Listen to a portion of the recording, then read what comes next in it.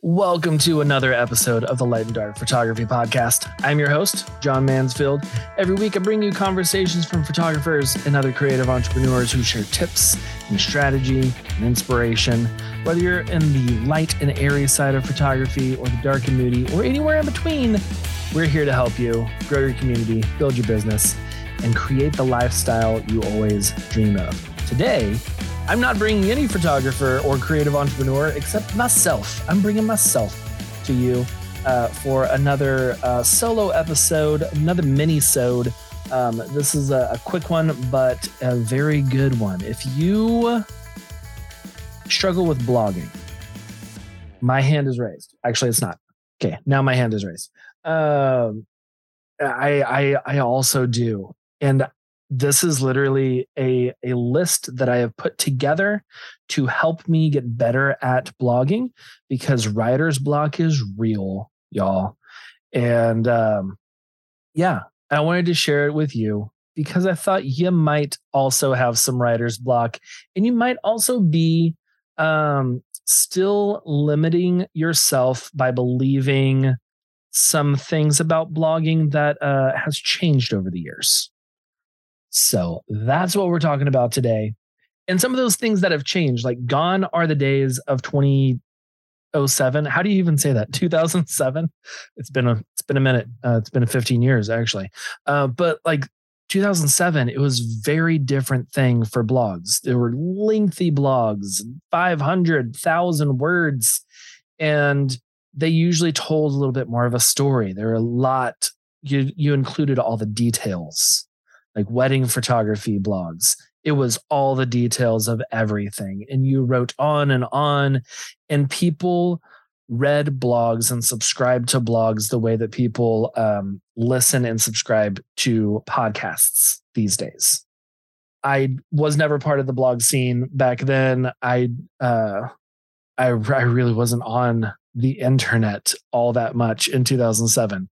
But blogs were usually a daily or like 5 times a week or at least 3 times a week if you're slacking back in the day.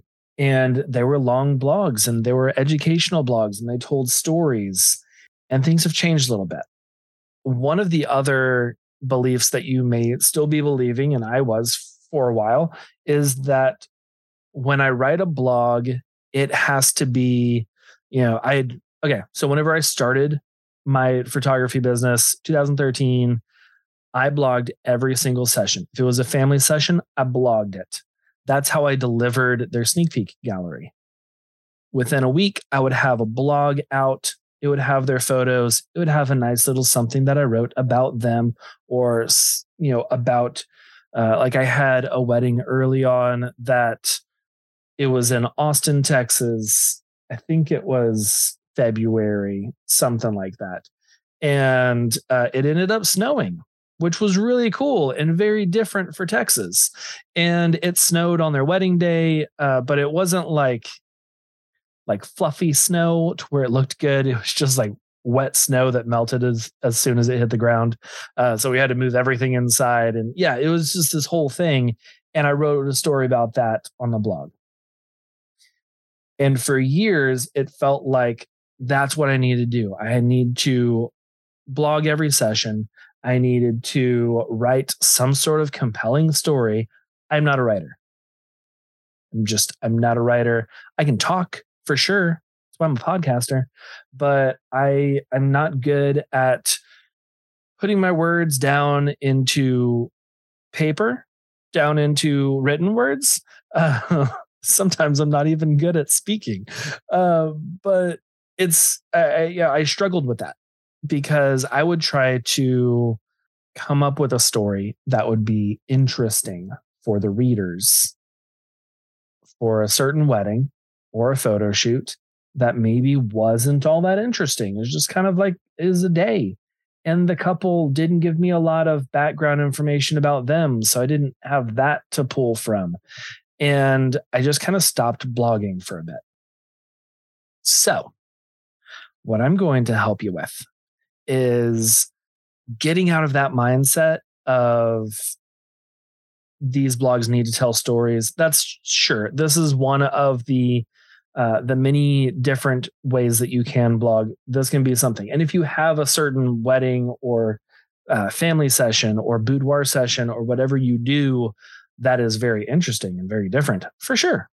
Yeah. If it's easy for you, if you, send out, I actually have a questionnaire that I send out to some of my couples and to blog their wedding and get some quotes from them. Also helps with the word count whenever I'm just like literally copying and pasting their response into the blog and like, this is a note from the bride. And then talking about why they picked the florals that they did. If you want that questionnaire, if you want that PDF, I actually have a free PDF for y'all, a little freebie download at allheartphoto.com/blog ideas, all one word. I'll have that in the show notes as well.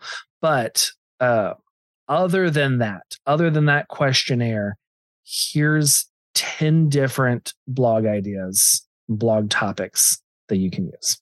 Number 1, have a list of the 10 best venues in your location, or the 15 best venues, or the 5 best venues, whatever. Some number of the best venue in your location. Houston, Texas.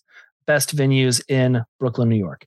Something like that, to where that's what people are searching for. That's what they are actually typing into Google. They're not typing in, Sam and Amanda's wedding. Unless they're Sam and Amanda, or a friend of theirs is like, I think this is the photographer who took their photos.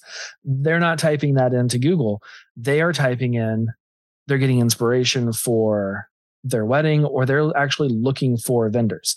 And if you can have those resources for them, then that's great. Because if you have a best of list, and then they're like, oh, wait, this is a photographer, let me check out their stuff. It's a great way to drive traffic to your site. My blogs are actually the highest traffic generators for my site, which is great. And that's why I've continued to keep blogging like this. Also, another note on this one is whenever you have lists, if you list them out in like bullets or in like H2 tags or something like that, to where when Google is crawling through your site and it sees all of those listed out, it will actually put a list on Google. So if you ever like Google, like, what are the best street tacos restaurants in Chicago? And then it has a list of like, these are the top 8 or the best 8 or whatever. And it's from someone's blog that they listed it out like that. So whenever you list things out, Google likes that, and they can put it into a list for the people who are searching for what you're doing. So a couple different variations on this one. You can do, for wedding photographers, you got best venues in your location, best florists in your location, best wedding coordinators in your location. You can just go through the list of all the vendors. And then you can also, another topic would be unique venues in your location. And you can kind of change that adjective there to where it's unique venues, or maybe historic venues, or something that your target client would be searching for. So if your target client gets married with these big giant mansions and estates, make a list of some of your favorite, and you don't have to have shot there before. This is a great way of reaching out to all of them and saying, hey, I'm putting together this list of the best estate wedding venues in our area.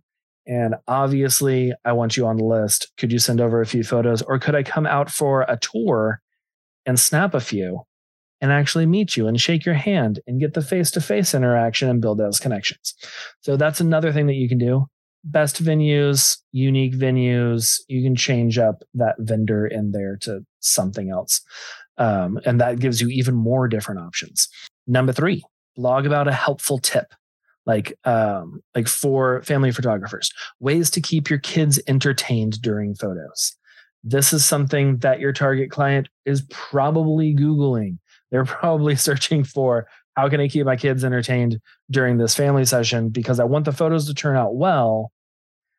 I haven't worked with this photographer before, so I don't know if they have like toys, if they do silly dances and stuff, or if they have actions that they run around with the kids to keep them entertained. Because I don't know, I'm going to Google, and then you can pop up. And maybe they haven't even booked a photographer yet, and now they're reading on your site. So some sort of helpful tip is a great way. And that is really endless possibilities. So these are really like different types of blogs, I guess, rather than like topics. Because so far, I think we've mentioned like 7 or 8 between all of these. But writing about helpful tips, being that educator for your target client is going to set you up as a professional. And it's also going to give them a resource that they can reference, that they can pin to Pinterest, that they can share with a friend and be like, hey, you're getting your photos taken in a couple months. I just found this. Check it out. So helpful tips are great. You can also do a blog about any misconceptions that people have about your type of photography. Like you could do for family photographers, you could do a blog post about why. I'm trying to figure out the words. I'm doing this on the spot, just so you know, why the traditional mantelpiece photo of everyone staring at the camera is not what you want anymore. That's a very long title. I would whittle that down, take out a few of those words. But that's the general idea of that one. Or if you're a boudoir photographer, like why boudoir is more than just sexy photos. It's a lot more than that. And you can educate through these misconceptions that people have about your photography. For wedding photographers, you can talk about why you should have a first look on your wedding, and maybe talk about the tradition of where first looks came from and the benefits of, or not where first looks came from, but where waiting until you're down the aisle to see each other came from, and the benefits of actually having a first look. You can speak to that, which is a helpful tip, and talking to a misconception. You're blending together in one. Wow. Right? Isn't it so cool? I was just showing my friend Owen here how easy it is to use Gusto to pay my contractors. Gusto is an all-in-one platform that helps businesses like yours onboard, pay, insure, and support your team. They have it all under one roof. You can use them, as I do, to pay my contractors easily without added fees or breaking policy agreements. Looking at you, Venmo. If you have full-time employees, they've got you covered too. Payroll, health benefits, HR, time tracking tools, workers' comp, and they submit your tax documents at the end of the year. So great. I love it because I don't have to juggle Venmo, PayPal, Cash App, and all the other places. I just have everything through Gusto, and it's simply direct deposits into my contractors' accounts. So head to lightdarkco.com/gusto. And when you send your first paid payroll, you'll receive $100 back. And receiving that much back, you're probably assuming it's hundreds of dollars a month. Oh no, my friend, it is only $6 a month for contractors. So go check out lightdarkco.com/gusto, GUSTO. And just like my friend Owen Wilson, you'll be saying, wow. Number 5. I think I've only numbered like 3 of these so far. I'm not numbering the even ones, so you can figure it out. Number 5, you could do a like 10 must-have photos for your whatever photo shoot. 10 must-have photos for your senior session. 10 must-have photos for your pet photography. something like that, where that's going to be a great Pinterest pin, because people will pin that to come back to it for reference, and people will share that because it's like, oh yeah, these are 10 must-haves. I need to must have this. Another one could be best locations for engagement photos in your city. And then you just take a photo or two or three from different locations that you have photographed in your area, throw it up there on the blog. It's a portfolio of your local photos that you've taken, and which is going to draw people to want to hire you. And then also it's showing that you are a professional in the area. You know the place. You have all of these spots that you've photographed at already. And you can write a little bit about each one. What kind of style works well for this park. This is nice, wide open. There's usually some wildflowers here from March to April. And, you can talk about whatever you want, just a little bit about that to where they're getting some inspiration. Number 7, because we're back to odd numbers. You could do a checklist, like for senior photographers.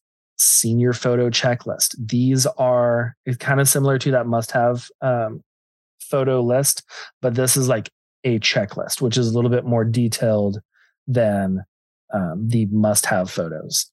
And you can go through, like, you want to get a photo with your cap and gown on. You want to get a photo with your, what are those called? I don't know. Lapel? No, that's not it. I don't know. Ropes. Is that a thing? I'm not sure.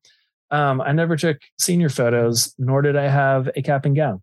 But yeah, you can speak to that, and you can talk about, these are some photos. This is a good checklist to make sure you're getting these photos. The same with wedding day photos. You can talk about a checklist for photos to get even before your photographer gets there. Because some people don't want to hire the photographer to arrive on the wedding day 5 hours before the ceremony. So in those, 2 to 3 hours of hair and makeup before the photographer gets there, here's a checklist of some great candid photos that you and your wedding party can take on your phones. And you can have that checklist. There you go. That's a blog topic that you can steal. The next one, tips for having your dog at your photo shoot. This is a big one because pet owners love to have their dogs and their pets. I've had some cats in photo shoots before too, but dog owners especially love to have their dogs in the photo shoot. But they don't always know what all they need to bring. You got to get some treats. You got to have a leash in most parks. You've got to have something, preferably another person there to take them while you're getting your couples photos or while you're getting your family photos or something like that. You can even do a tips for having your dog at your wedding blog. These are inspiration. They're educational. It's going to be something that the reader is most likely searching for, like I mentioned earlier, and probably going to save. Number 9, you can do a blog about the best times of day for a photo shoot by season. What are the seasons? Spring, summer, March? Nope. Spring, summer, fall, winter. That's the 4 of them. Ooh, I feel like I just graduated 3rd grade. But those are, like, you can talk about those different seasons, and this is the best time to get the golden hour light in March, or during the summer, sun is setting much later, at least here in America, where it's like 9 or 9:30. You still have light outside. So what is the best time to take these photos? What are the best times to take morning photos during the year? And you can talk about different months and all that, just being educational and helping them, because that may be something that they don't know and they're trying to figure out. Then your blog pops up on the Google search and now they want to hire you because you know what you're talking about. And lastly, I am going to say this even number 10. And this one, you could do 10 questions to ask your photographer before you book. It's just 10 simple questions. Could just be some frequently asked questions. Like if you have a FAQ section on your website, you can literally just copy that over, plop it down, and there you go. You've got those questions in a blog form, and you can just turn each of those into a H2 tag, and you're good. That way, they have those questions to ask. And they're most likely questions that you're going over. Like I have a list of questions that if I don't get asked during a discovery call, I will bring up. If I don't get asked about what the deposit is, I'm bringing that up. If I don't get asked about what the turnaround for the photos are, I'm bringing that up because I want to educate them on the whole process. Those are our 10 different topics. I know that was actually more than 10 different topics. So there's more than 10 different topics for you to start getting back into blogging. And, like I said at the top of this, you can also fill in with some like old school blogs where you're talking about they're more portfolio type photo, like a full wedding gallery, a full engagement session, and you can use those to actually speak about it, or just throw your photos on there and it can be a little portfolio. Especially if you shoot at certain venues often, you can throw up the most, like 50 photos or so from one wedding. And then whenever someone is inquiring about that, you can send them that blog post and say, oh yeah, this is a wedding that I shot 2 years ago at this venue. And they can picture themselves in your photos. Like I mentioned earlier, you can get that questionnaire PDF at allheartphoto.com/blog ideas. Get that. It's free. It's free for you. It's already in PDF form, so you can save it and copy paste right off of it. It's pretty easy. And that way you can send those questions to your couples, your families. It is more geared toward weddings. It is definitely geared toward weddings, but you can tweak those questions for families for sure, because it is a lot more emotion driven. And why did you decide to do this? And that would be helpful. You can find that in the show notes for today's episode, which is at lighttodarkco.com/podcast/141. Until next week, y'all keep crushing it, keep being amazing, and I will see you back here and in the Facebook group. Bye, y'all.